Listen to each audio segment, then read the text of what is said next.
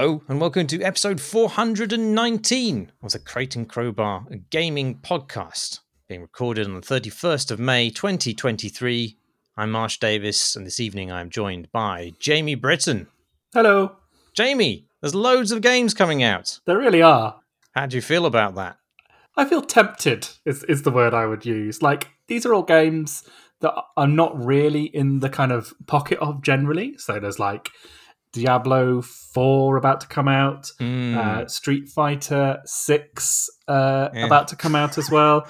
There's another big one that my brain... Oh, Final Fantasy 14, Final Fantasy 16 is about to come out. There is the new Amnesia game, which I think looks absolutely fucking fantastic, about to come out in a few days too. This is the like World War One era one where you're in a bunker and you're running out of power, and it looks absolutely terrifying. It looks fantastic. I would heartily suggest watching some of the clips of that are on YouTube, because it looks like proper immersive sim horror experience game. So there's that too. As well as Zelda having just come out as well. I would like to play all of these games, but some of them cost £70. Oh, good and lord. If you buy the super uber best value version of Diablo 4, it says on their website it's the best value. You can buy 3 copies, right? You can buy the normal one, you can buy the one that gives you like 4 days early access and a whole bunch of like cosmetic gubbins, and then you can get the like super duper one, which is like £100 plus. And that's the best value, they say. They say it there on the website, so it must be the best value. Blizzard know what the best value is for their products. Anyway, I just want them all. But yeah, they're all very expensive, so I can probably have none of them at present in my present state, because it's already been a kind of big year for full-price games. But I just kind of wanted to recognise that this moment has happened on this podcast, where there are too many excellent-looking games all arriving at once. It has been quite a couple of years, really, since the pandemic, I suppose, for big launches. It does feel like all of the games are coming out at once. But, happily, none of these things will go off. I mean, well, that's not true, is it? Because Diablo being a live service game, that will presumably change in fundamental ways across the course of its life. And, as with many live service games, perhaps become defunct in ways which are unpredictable. But, Street Fighter 6 will still be there until they make Street Fighter 7. Yeah. I mean, it is funny that when you see some of the earlier reviews of Diablo 4 that I'm seeing, and almost all of them contain a variation on the phrase, well, it's definitely a live service game. And it's like, do you mean it's sort of tedious and shit? And that sort of detracts from something, that you would otherwise love. That does seem to be the trade-off that everybody's expressing. Literally in every single sort of like stand first or subtitle for a review, it's like the microtransactions get a nod. Not a nice nod, a bad nod, Jamie. Yeah, a frustrated nod from the video game critics and YouTube personalities of 2023. Do you generally find yourself drawn to playing something in the first sort of flush of its life, or are you kind of able to sit back and let the opinions roll in and take your time with releases? Yeah, I don't know, because I am such a creature of impulse. I am so drawn to like flashy lights, literally like flashy lights. Like that Street Fighter 6 has got some really cool flashy lights when you do your special moves. And whenever I see footage of it, I just want it, And it's very hard for me to take a step back and think, do you actually want this? Do you need this at all? Will you play it for more than 5 hours, in total across your lifetime? Probably not, But it just, I think, by their nature, video games, they do speak to they show us kind of the flashy lights and colours and sounds that we can't help, that we're sort of evolutionarily sort of programmed to respond to. And then they kind of, do you want to have a go on this? Is the kind of thing that they say.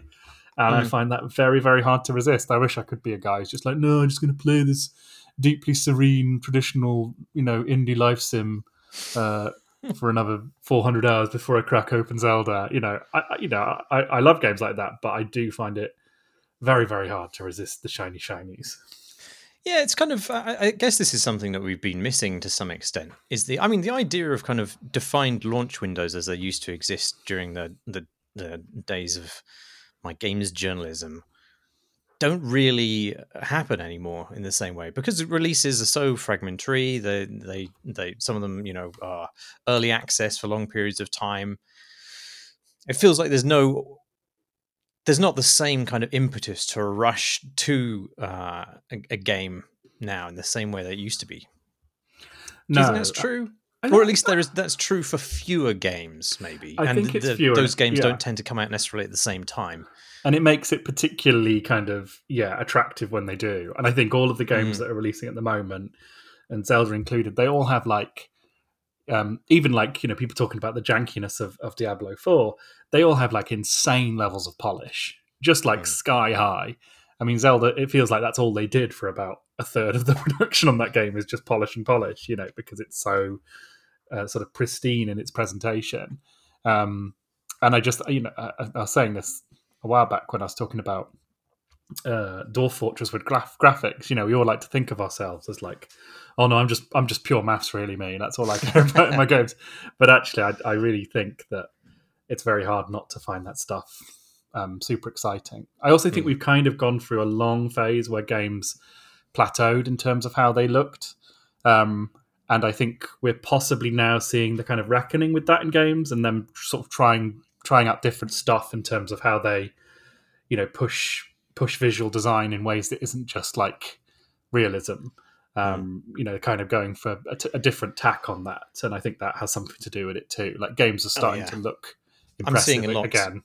A lot of games making use of the Unreal Engine's fluid dynamics stuff that was. I remember being excited about seeing in tech demos, I don't know, 3-4 years ago. I can't remember exactly when it debuted, but, there were all these delicious liquids sloshing back and forth and, lots of particles, more than you could count, bounding around the screen. And now we're seeing that in a lot of games. It's just kind of like throwaway effects. Like in the Star Wars Jedi game, there's like some poorly explained nanite cloud. In fact, it's never really, you don't really find out about it at all, what it is or why it's there. It just exists as sort of area denial thing that'll eat you if you go, walk into the wrong areas of the map. Yeah. And then it's sort of passed over and you don't really see it again. But I mean, obviously that's powered by simply the desire to use that plugin. It's the only reason it exists. Absolutely, yeah. I mean, there was a Sony showcase last week or so ago where they had a bunch of kind of trailers for things, most of which I was kind of a little bit meh on. The two that really made me sit up was the one for Bungie's new take on Marathon, which I just thought was a very, very beautiful, beautifully designed and stylish trailer, which seemingly did about 1,000 things at once, but didn't feel like it. It felt cohesive and interesting, and I think it was surrounded by a whole bunch of kind of cyberpunky nonsense trailers, so it kind of dragged it down a bit. But I actually thought, from a design standpoint, which is a subject I know nothing about, but to my idiot eyes, it was very very impressive and unusual and good. And I think if there's one thing Bungie are good at, it's art direction. So yeah, I was excited by that one, and also the idea of a marathon game. Like lots of the chat online was like, "Oh no, it's a looter shooter," but I was like, "Ooh, marathon but a looter shooter. That's kind of insane. Might be interesting." And then they also showed the trailer for the new for Spider-Man 2, which I just thought was one of the most spectacular gameplay trailers I think I've ever seen. Just wonderful stuff, really. So, and that was full of all the new Unreal, tricks and whatnot. So yeah, it's kind of exciting time in AAA, I think, at the moment. If it's what you're into, and I guess what I'm saying is I can't help but be into it. I think it's going to be an exciting couple of years. Even one of the games I've been playing this week has sort of an ostentatious use of fluids. In fact, have you seen any of Humanity? I played the demo of it and was. Oh, you did? Okay. And was completely knocked out by it. Actually, I thought it looked amazing. I'm very interested to hear what your take on it is, actually, because I love the demo. Oh, interesting. Okay, well, I mean, it's sort of a Lemmings-like puzzle game about directing huge crowds of idiots through hazards by dropping instructions like turn left or jump where necessary. And also, you're a glowing Shibu Itsu. Is that how you pronounce the dog name? I believe so, yes. Shibu Itsu. Anyway, which is wacky. I haven't actually decided if that's like a piquant, sort of refreshing style of wacky, or whether it's the kind of wacky that has a sign over its desk saying you don't need to be mad to work here, but it helps in Comic Sans. So I'm torn. I do like the art direction, which has very what's the word, brutalist almost. Bare bones style to some of the environments, which are just these huge monolithic concrete blocks suspended in the sky.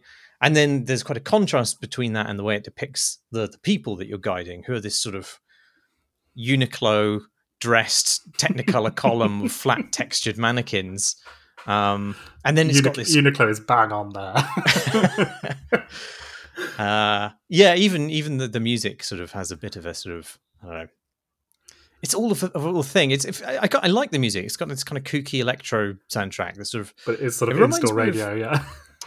Well, it reminds me of, I don't know, the guy who scored Utopia and The White Lotus, a guy called Cristobal Tapia de Villa, who makes use of lots of kind of synthesized voices and sampled voices. And this has like lots of synthesized voices saying in different pitches. And it's kind of weird and offbeat and cool. Or is it just annoying? I don't really know. But the game kind of wows you with just the sheer number of bodies that are on screen at the same time, and the column of humans that you're chaperoning around has the sort of the energy of water to it, in the way that when you make them jump, it's almost like a spray from a hose of all these bodies flying through the air. And I think it relies quite a lot on how stunning and strange that looks. I'd say so far the puzzles are fine. They do escalate in odd ways. Like, I don't think they become. There's no kind of like revelatory mechanic that it drops on you that shifts your perspective in an exciting way, which is sort of what I hope for from puzzle games.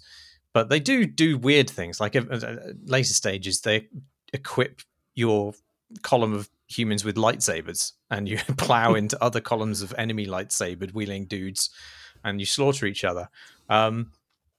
Which is just strange. Like you wouldn't have thought that was the direction this game would escalate in, but it does. But I haven't found a point in the game where it's introduced a trick to me that's maybe go, wow, that's so clever. It's usually, oh, that's kind of cool, or that looks fucking strange.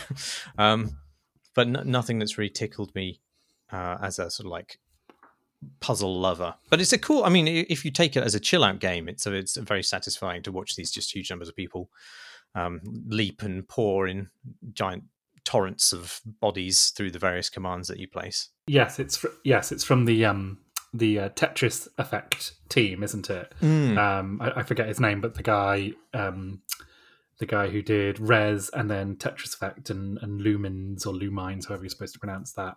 So he's so good on music and polish and sort of whiz bang visual design. I mean, I played the demo, which was a pretty substantive demo. I got to see the lightsabers, and I was really impressed with it. I thought the puzzles to me were the kind of the right kind of degree of kind of where I like to be with puzzles, where you try something and the game goes, good try.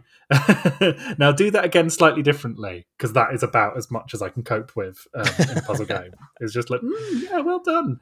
Do that, but one step over from there as well. I kind of wonder if the demo is maybe a better experience than the actual game, because it takes a long time for it to escalate in interesting ways. Whereas it sounds like the demo must have been quite a compressed experience. If you got to the lightsabers already in a demo, that's you skipped a lot of filler. The demo was a real treat to play, definitely, and it had a kind of coming soon on trailer at the end of it, which was also really exciting. So this was one I was definitely intending to play. I like that it draws on that mad Intelligent Cube game that came on the PS1, the disc you got with a PlayStation 1. I don't know if you're familiar with that game. No, I don't think so. Well, it's you'll see if you ever see footage of it. It's very very similar in that you're a little man running around on a kind of map of blocks, which are kind of folding in on you and in with kind of loud slamming noises. And it was kind of this completely mad, completely weird, faintly existentially terrifying game that came with the PS1. That game, the game you're describing, which I want to call Humanity. Is that right? The one I'm currently playing, yes. Yes, because there's another game called Humankind, which my brain has decided is yes, the same game. That's a very different much worse game. Yeah, that game could probably be improved by a dog barking at people to hurry them along a little bit. Oh, for sure. Yeah. How do you feel about the being the dog in it? I think it's kind of brilliant. Was my feelings of it. It just felt really singular and unusual. Like the idea that you're this dog leading humanity to its like final rapture is like an idea that's so stupid that it kind of comes out the other side for me. Like I can imagine playing, because I think the game does some like narrative-y stuff as it goes further along, or at least the demo seems to suggest that. And I don't know. I kind of the dog's animated in such a kind of unusual way that it just kind of, I don't know, I kind of felt quite connected to it when I played it. I don't quite know. I think it just makes such an impact visually, that game, that like maybe in a whole game it's that kind of wears thin a little bit if you're slogging through puzzles which aren't particularly impressive. But like the first like sight of that game is a real knockout, I think, and maybe it sort of struggles to recover from that. Well, I suppose what I meant is that unlike Lemmings, where you are a mouse pointer looking at a level, and you can do whatever you like in any parts of that level. Is that right? Can you? I'm not sure. Well, yes, it's been a while since I played Lemmings. The Lemmings, you have to get the Lemmings there, and then you can click on them to do that. Right. Thing. Yeah. But you aren't embodied in any way. Is the thing I'm getting to? No. Whereas in this game, your sphere of influence is completely curtailed by where you are as a dog and where you can get to as a dog. And I think that I think it has some really good effects and some less good effects. The good effect is that it makes your interaction with that environment very tactile and immediate, and it's sort of unlike a lot of puzzle games where you could just sit back and watch things unravel and click away from your vaunted position as demigod player. It sort of keeps you wrapped and in the action and sort of enlivens your attention to the kind of events of the puzzle. And it doesn't matter that, unusually, unlike in Lemmings, it doesn't matter that people you're herding plunged their deaths in large numbers. You can't ever exhaust the supply of people. So your immediacy isn't often kind of isn't part of the challenge most of the time. However, there are points where you do need to sort of act fast in real time, because throughout the level there are these giant golden people just in little positions around the level who you must direct your column to and collect as it winds its circuitous route towards the goal, which is usually a glowing beam of light that yoinks the masses up into the sky. But if you lose one of the goldies, as they're called, that's it. That was your only chance unless you restart the level. You can continue to complete the level without the goldies. They're just like extra stars on your completed stat. So I mean, obviously you're incentivized to get them for the sake of completion. And I like that in theory, because the idea is that whilst it is this kind of meditative game and there is very low stakes for failure, adding these optional things in, which mean that you have to react quickly because they're often at the head of your column and you can't necessarily get to places in advance of the column to place your instructions for them in advance. So you need to be there with the kind of vanguard of your column as they're reaching the hazards in order to place the things directly in front of them at the last second sometimes. And that sort of shakes you out of any kind of sense of complacency that you might have had about solving the puzzle, and it makes you sure you've planned ahead as much as you can. But then when, I don't know, there's a point at which this sort of breaks down for me, and it seems like it breaks down for me reliably stage after stage, which is that parts often the very later parts of the level are inaccessible to you initially. So you have to wait for your column to get there, or you need to wait for people to stand on pressure switches before you can actually navigate the geometry to get there yourself. And then in that sort of last second scramble to drop the correct instructions as your column approaches like the later hazards of a level, you might lose a Goldie simply because you haven't got there in time because you've been a bit slow, or you're not quite sure how an instruction will play out. You might have because you can't necessarily eyeball instantaneously how far the people will jump when asked to jump. So you've placed it down on the wrong tile, and then you've lost a Goldie, and you just have to start again. But you start again with all of the commands you've already placed in the level, which means often what you're doing for like a minute or more is just holding down the fast forward button until the column reaches the point where your bad command was, and then you move it by one tile, and then it's like, good job, well, you fixed it. And I don't know, it feels like that's quite an unsatisfying loop. I guess that was true of Lemmings as well to some extent, because there was a lot of trial and error and waiting to see how things play out. But I don't know, I guess it feels incongruous here because there's so much of the level that plays out without hazard, and then there's this like final 10% which you might have to restart a couple of times and fast forward to each time. I found that kind of irritating. It's funny, isn't it? Because all of their previous games have all been about like trying to sort of induce a sort of late 90s utopian dance culture, Irvin Welsh novel after Train Spotting state of kind of flow and connection with music.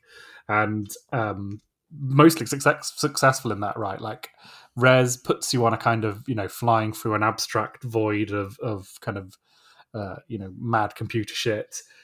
Luminance, I don't know how to pronounce that game, is a kind of, Tetris-like, but with a much like simpler structure to it in many ways. And then Tetris Effect is this kind of, you're playing Tetris. Everyone knows how to play Tetris. And so the game can fire all these flashbang amazing visuals at you, safe in the knowledge that everyone knows how to play Tetris. So like they've had that kind of flow state built into them from the very start of their games, and they do it incredibly well. And it's funny that with this game, which is a real-time puzzle game, that what they do best kind of isn't necessarily represented in there. Like it's not a game about flow states, or rather it is, but the kind of different kind of flow state where you're sort of perfecting a system.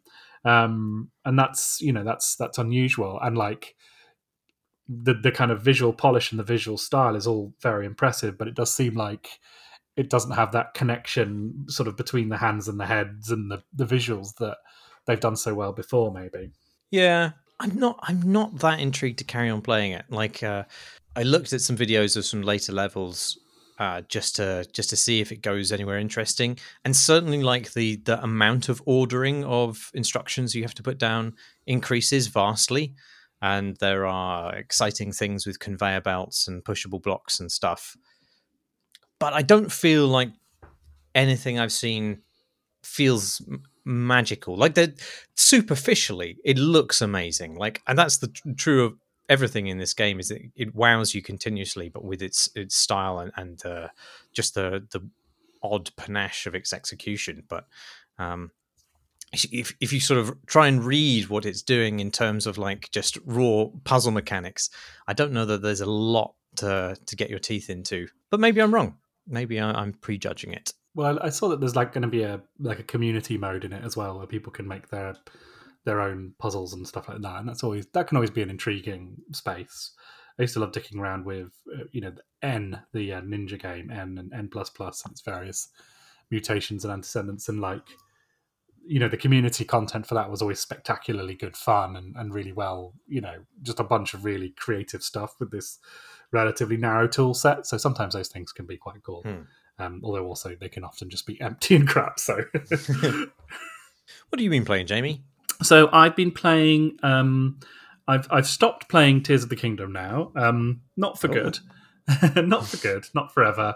That thing that happens on Nintendo Switch where it will say like if you look at your profile, it'll say you first played this game 4 days ago. You first played this game 5 days ago. And then eventually it'll tell you how many hours you played your game for after about a week or so. You get your sort of reveal, you get your review back from Nintendo to tell you how sad and lifeless you are. And I got my review in and I'd played 50 hours in a little over a week, which is a lot, considering I have 2 children. Somehow I'd managed to do that. And the game is still an absolute marvel. The game has remained a marvel through all of that time, but it is very, very, very big, and there is lots to do. And kind of looking at your list of side quests and the sort of things on the map that need doing, and I did find myself feeling a bit of the Ubisoft nightmare anxiety of a big checklist I had to get through, which is interesting because that's what people always compare, unfavorably compare Ubisoft games to Breath of the Wild, by saying that, like, it's not just a checklist, it's not just a kind of collectathon. And after a certain point, Tears of the Kingdom can absolutely resemble a collectathon, a map ticking, thingamabob. Your map can literally be covered in icons and things that you need to explore. So I kind of was becoming a bit more aware of that than I had been, despite the continuing moments of joy and magic that game seems to summon from nothing. Time and time over, I decided I was getting a little bit fatigued by it, so I popped it down for a little while, and I picked up something completely different, which I'm really delighted I did. So this is the game Sifu. I think that's how you pronounce it, Sifu, which is this kung fu fighting game. I think you and Tom S talked about it briefly on a previous pod. But yeah, it's this really brilliant, really unusual kung fu fighting game where you play I'm playing as a girl. You play as a young woman whose father, I think, in the tutorial prologue, is murdered by a gang of nasty villains, and through the credits you're sort of training up to avenge him, and then the game starts and there are, I think, 5 levels to work through. The structure of it is really unusual. I'll try and explain it best I can, but essentially every time you die, your age increases based on how many this is such a it's hard to explain, but actually when you're playing it, it's not too bad. When you die, your age increases by a certain number of years based on how well or badly you're doing in a given level. So you can sort of mediate that number. So sometimes you'll die and your age will increase by 1 year. Sometimes you'll die and your age will increase by like 4 or 5 years. You start off as 20, and every 10 years you lose a sort of one of your sort of symbols on your medallion sort of explodes, and that's a kind of proper life lost. And once you get above the age of 70 and die, that's game over. So you essentially get, I think it's you get a finite number of lives, basically, depending on how you're doing in a level. But once you get above the age of 70, you're dead for good and you have to start again. The older you get, the more powerful your punches are, but the more flimsy your body is, just like in real life. And you're basically aiming to complete the levels at the youngest age you can, in order to start the next level at that same age.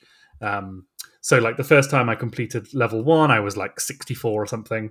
But obviously I wanted to get it down to 20, basically no death run of level 1, so I could play level 2.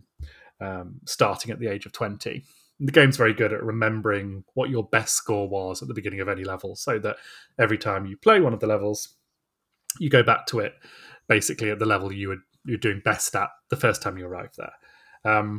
It sort of sounds complicated, and it is complicated for the first sort of hour or so of play. You're kind of like, hang on, what am I doing? Like, there's got a real vibe of that to the structure. It's really hard to understand, and the game really needs a kind of explain it like I'm 5 pop-up in the menu to kind of explain what's going on. But once you get into the swing of it, you realise that the difficulty curve is actually quite forgiving, as long as you're happy playing through the levels again and again and again to kind of level up your skills and stuff like that. And it's no problem playing through the levels again and again, because they're an absolute joy to play through. For a few reasons. One, visually and stylistically, the game is really pleasant to look at. Um, the levels start off as kind of pretty standard warehousey sort of kung fu locales that you're sort of fighting your way through. But then in the later stages of the game, I've just got to level 3, which is a museum, which is just this absolute marvel of kind of design and like the closing moments of that level feel like the final boss of another game. It's like it's so creative and unusual, and you just feel like you're playing through this really epic story. So visually, it's and the characters are designed like with a kind of level of sort of simplicity and detail, which is always the sort of thing I respond to. They feel very tactile and real, while still being kind of they have a kind of cel shaded look to them. And your character, the girl I'm playing as she ages up, they're very clever with how they kind of have continuity from the person you start with to the aged figure, sort of trying their best to take down the boss at the end of the level. The other reason it's deeply playable and replayable is the combat is just great. I would like to say that I'm the kind of guy who could reference the particular kung fu movies, that obscure kung fu movies that this would remind me of, but I can't. I don't know anything about that sort of thing. But you do feel like you are playing through a really cool scene in a really cool kung fu movie. The combat and the blocking and the parrying system, it takes some time to master, but not too long to like really be having fun. So you're sort of parrying people, you're blocking, you're pushing people away, you're picking up pipes and hitting people over the head with them. You realize you're often taking on groups of like 10 people at once, and you realize that like the fight is less about like quick reflexes and is more about like space management. All right, so I'm going to grab this guy, I can hit him with a hard punch, that means he'll stagger, and I can throw him forward and he'll crash into that other person, and that will buy me the moment I need to kick this chair on the floor, and that will hit that guy in the face to give me time to kick the shit out of this one person over here.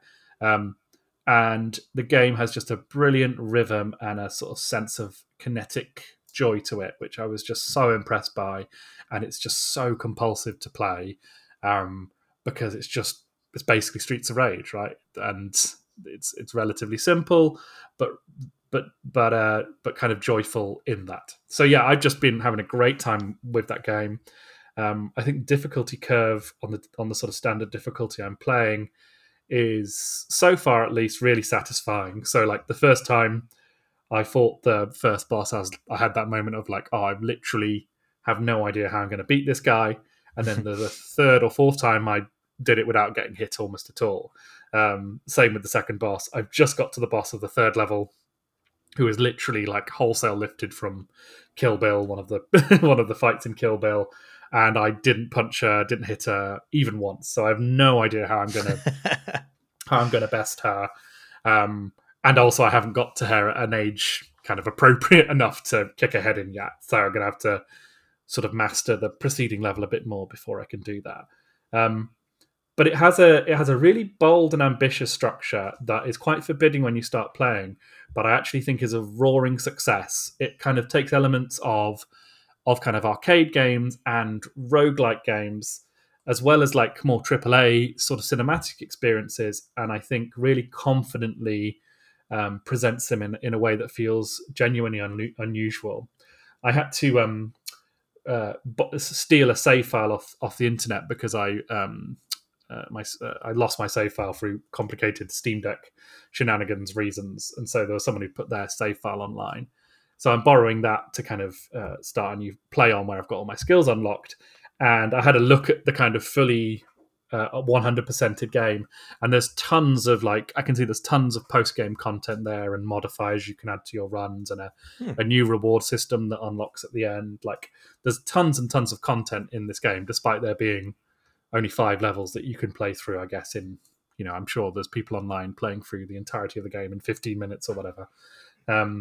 But yeah, are there easy modes to it? Because that would seem to be antithetical in some ways to the structure of it.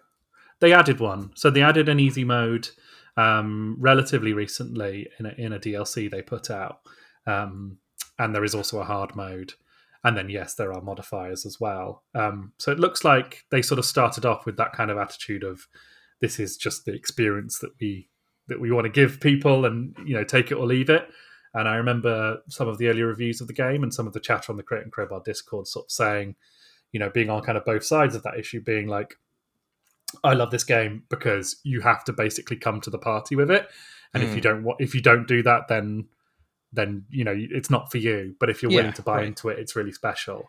But I think they've sort of moderated away from that a little bit more now and said that there's a difficulty option at the beginning, which is like, if you want to just have fun and have an experience the story, there's this mode. I am not good at twitchy games. Like I just about got through Sekiro, but it took me 3 or 4 times longer than just about anyone else. And the difficulty of Sifu so far feels just right to me. I'm still having fun, Oh, right. So yeah, I think it's a bit of a classic, to be honest. Their previous game, Absolver, which I remember Chris talking about on Crate and Crowbar years ago, was like a really like deep kung fu simulation thing. Had a kind of open world to it. Had a kind of Dark Souls element to it. It was really unusual, and it feels like they've gone for much more of a kind of mainstream kind of vibe here. But it's still unusual. There's still nothing else quite like it out there. And I think the next game they make is going to be really something. This almost feels like an audition for them to make the next Uncharted or the Angry God Man, God of War. Right. They should have called it Angry God. That would have been a better name. Yeah, yeah, Angry God Dad. It could almost be like if I was a big, Sony-like company and I was looking for people to kind of make the next Uncharted or something like that, I would be looking at studios like this because they're clearly supremely confident in what they like and what they want to present in a game. So yeah, I've been loving it. These games which sort of allow you to embody a cinematic style, particularly a cinematic, combat style, I always find like very endearing when it's going well.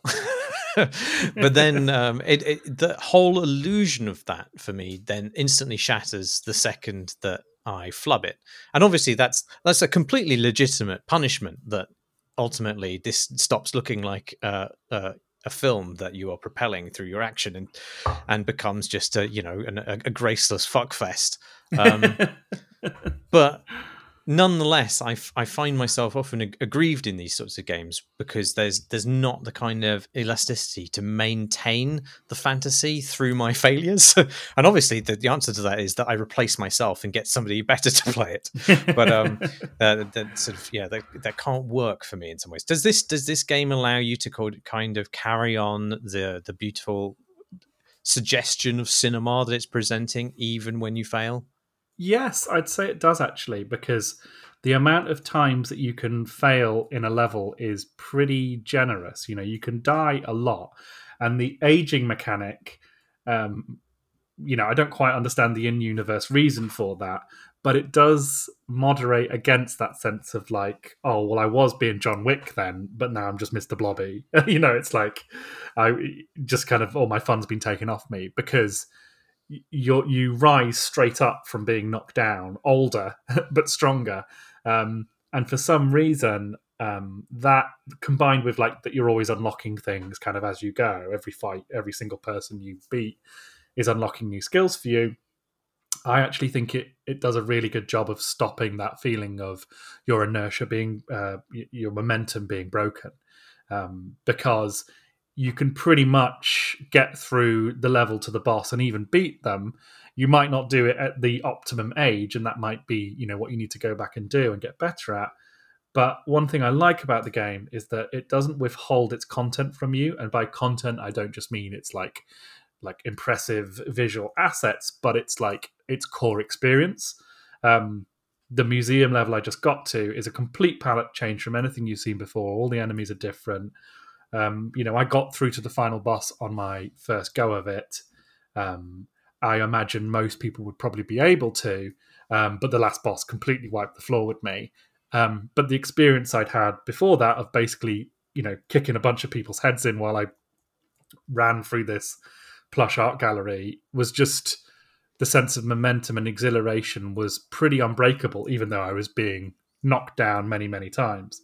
I think it builds in an in-universe reason for you to be beaten, so that you don't have that sense of confidence broken. You actually, it just drives you to get better at the game, whilst supporting you through that process as well. So I think it's quite special in that sense, because I am also someone who struggles a bit when my shitness is pointed out to me for the fourth time in a row. And well, I'm just kind of like, I think it's maybe because the way that games express failure doesn't have the same kind of cinematic cogency. Like, for example, if a protagonist gets absolutely mullered in a film, like that will still be shot well. Yeah. Whereas, as Kyle Kestis, when I accidentally select the wrong person to attack, and then Cal kind of flails partly off screen, it just looks rubbish. That wouldn't happen in cinema. The entire kind of fiction of it suddenly It'd be breaks quite down. good, wouldn't it, if like someone shot Bruce Wayne and not Bruce Wayne, Bruce Willis in Die Hard, and he just sort of ragdolled and clipped through the wall. Yeah. No, I think, as I say, I think it does I think it manages to preserve that sense of cinema past the point of failure. That's to cool. to the degree I think they thought long and hard about how to achieve that. Yeah. If it can make me look good, even at my most graceless and pathetic, then I will take it for sure. I mean, there's a bit of me that's thinking like maybe this game supports that really well, or maybe I'm just really hot shit at fighting. Like maybe that's I would believe it, Jamie. Here. I am just an absolute badass motherfucker. No contention here. It's obviously true. This game has got to come to my level. Have you been playing a weird game with a weird name? I have, yes. Veiled Experts. I just, when you said that title to me earlier, I cannot fit it in my head. I just can't accept that there is a game with that title in existence. It makes, like I said, it makes more sense when you imagine that it's the result of the Korean developers using Google Translate on secret agents to get it into Korean and then back into English again. Veiled Experts is just ripped from a thesaurus, isn't it? It's wonderful, but it is so mad. But it's very good. I think it's very good anyway. I'm not really entirely sure, but I think it's good. It's a free to play Counter-Strike style game, but with third person, which also adds sort of like hero shooter elements to it as well. My reticence to call it good immediately is based on the fact that I'm somewhat out of the loop with this style of shooter. I haven't played Valorant, and although I have played a lot of Counter-Strike in the past, I've hung up my Counter-Strike hat some years ago because of my appalling atrophying skills. And I probably missed the hat stand completely and fell over while doing so. And then hurt my back. There's also quite a lot of stuff about it that looks a bit suspect. Like it's obviously free to play, like I said, which is alarm bells there always. And it just has more features that would normally neatly fit on top of something like Counter-Strike, which is famously a really kind of pared down bomb setting, bomb defusal game at its core, where the skill ceiling is free of any distractions, which I was never able to compete at a high level. But in any case, like the more stuff you ladle upon that sort of core, the greater risk is that you'll lose the sort of actual game in all that noise. And like to some extent, I'm more okay with that now, partly because I am so shit at playing games that it has that like having loads of ancillary systems that sort of ameliorate the necessity for raw skill or model it up are actually more attractive to me now, even if it ends up being more arbitrary as a result. And like obviously, I don't want to play something that feels like egregiously unbalanced or has loads of exploits in it, and I think that's possibly a risk here. I don't quite have enough of a grasp on it to know whether that's the case, but I sort of don't mind a certain amount of fudginess to my shooters because I simply can't play them to be good at them anyway in a competitive sense.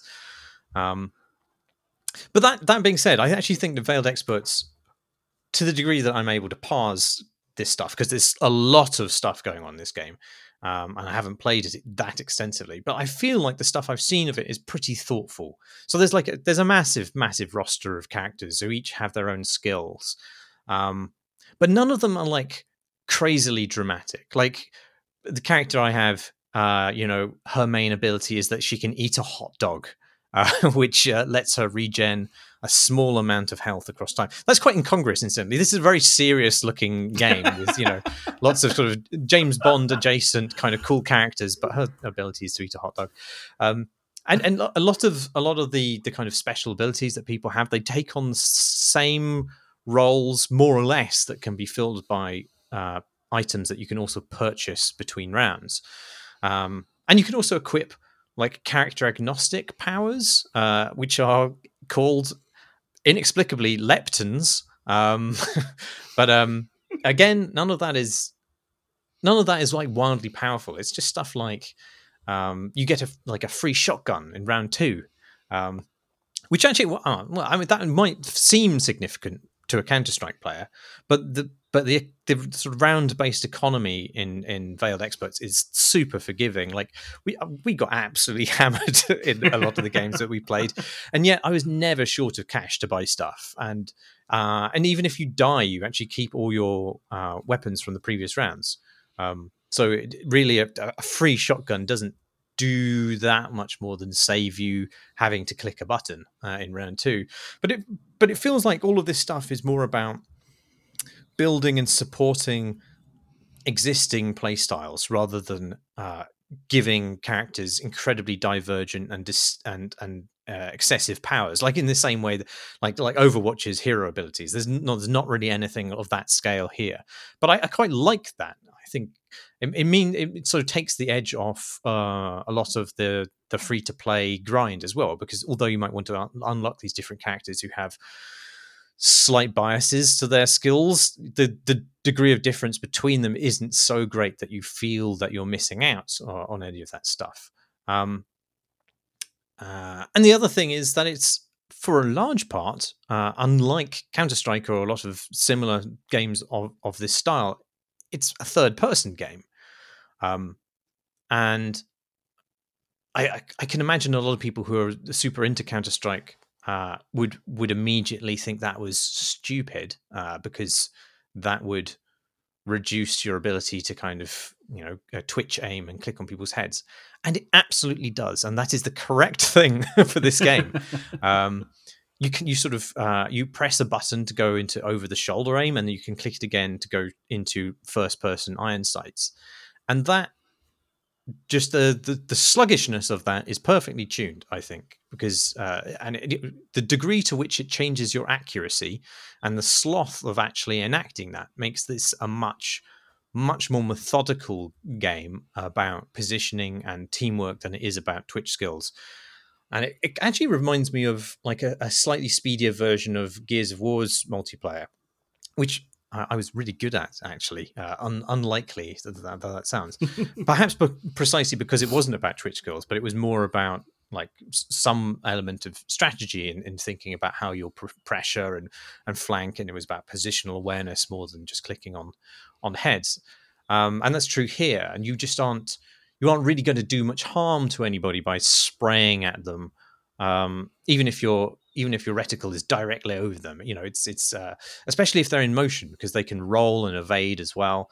And in general, it takes, even if you have them dead to rights, it takes longer to put somebody down in this than it does in Counter-Strike. Not like hugely so. It's not like Halo levels of chip damage, but it is just that tiny bit slower, such that you have to be much more intentional and methodical, and use teamwork as well.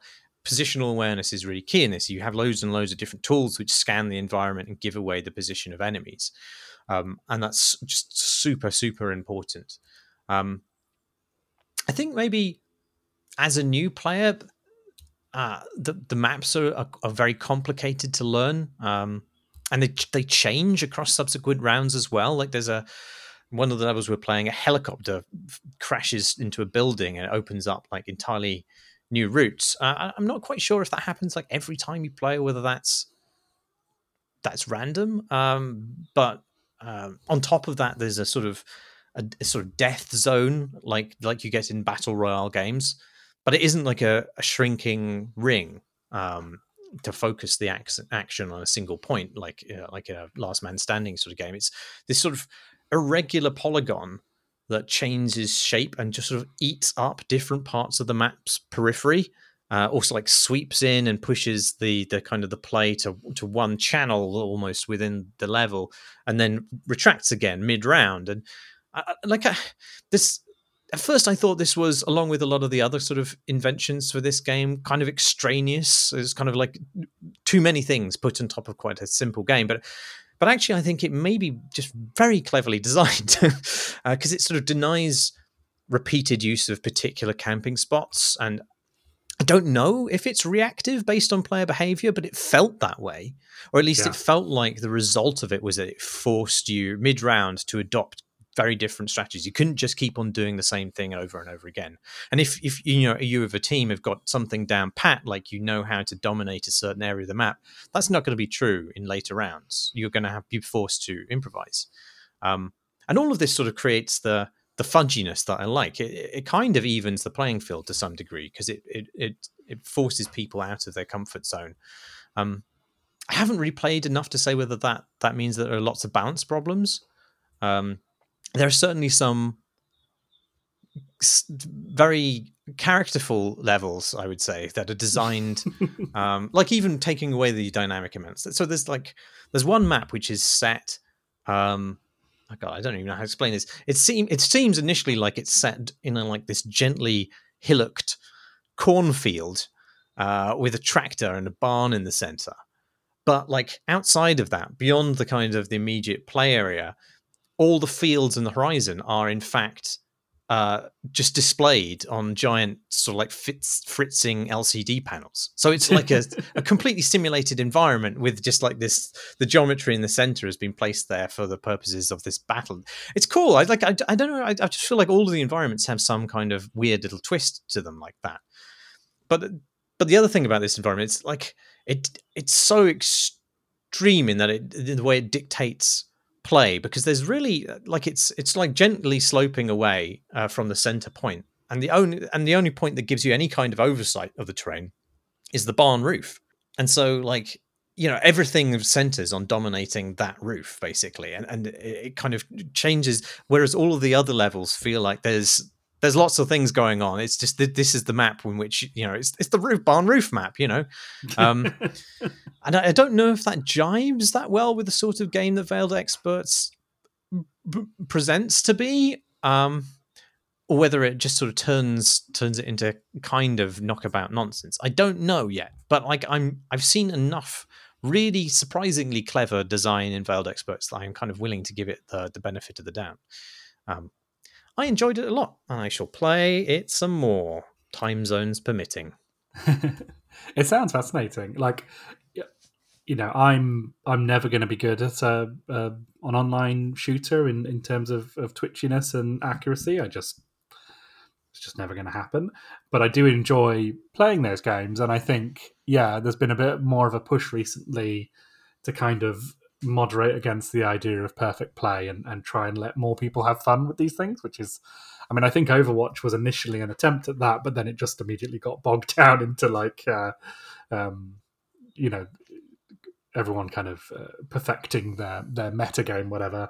But it's why I like Hunt Showdown, because Hunt Showdown offers you kind of a battle royale kind of chaos, but with kind of nice gaps for just hanging around and chatting and sort of wandering around. And I actually think Apex Legends was a fair attempt on that as well. Like, I still play that every now and again, because I think for me, the fun of a battle royale type game, and also the fun of a kind of Counter-Strike type game, is never going to be in the winning, really. It's in kind of in being involved in something that's kind of big and chaotic and out of control.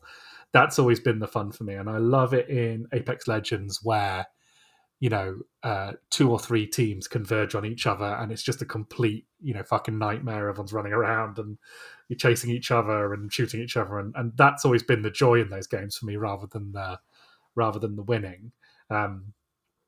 And yeah, it just sounds like a game like this, that attempt to kind of push people away from playing perfectly and try and have a bit more of a dynamic sense of things sounds really fun. It's also the reason I love like Chivalry 2, because like you can have a lot of fun even if you're crap at Chivalry 2, because you can just go around like cutting people's heads off when they're not looking, and the game supports that. And you can have a lot of fun doing that without having to be like, Uberlord, Killermaster type person. So yeah, I think this game sounds interesting in that space, because I think once these things get up and running, they can be really fun in a kind of Unreal Tournament kind of vibe to them. A kind of so yeah, it sounds good. I think my cat's going to try and be sick in a second, so I might. That's okay. We can call it a night. All right. Well, in that case, I think that's actually the entire podcast that we have time for this evening. If you would like to send us a question, you can do so by sending a question to questions@crateandcrowbar.com. You can tweet us at crateandcrowbar. You can see these recordings uploaded as videos to YouTube, where you can find other stuff by us. The address for that is youtube.com/crateandcrowbar. Thanks as always to our backers and Patreon. You can back us too at patreon.com/crateandcrowbar, or you can just join our lovely Discord community, link for which is on our website, crateandcrowbar.com. That's it. I've been Marsh Davis. I've been Jamie Britton. Fare thee well. Night night.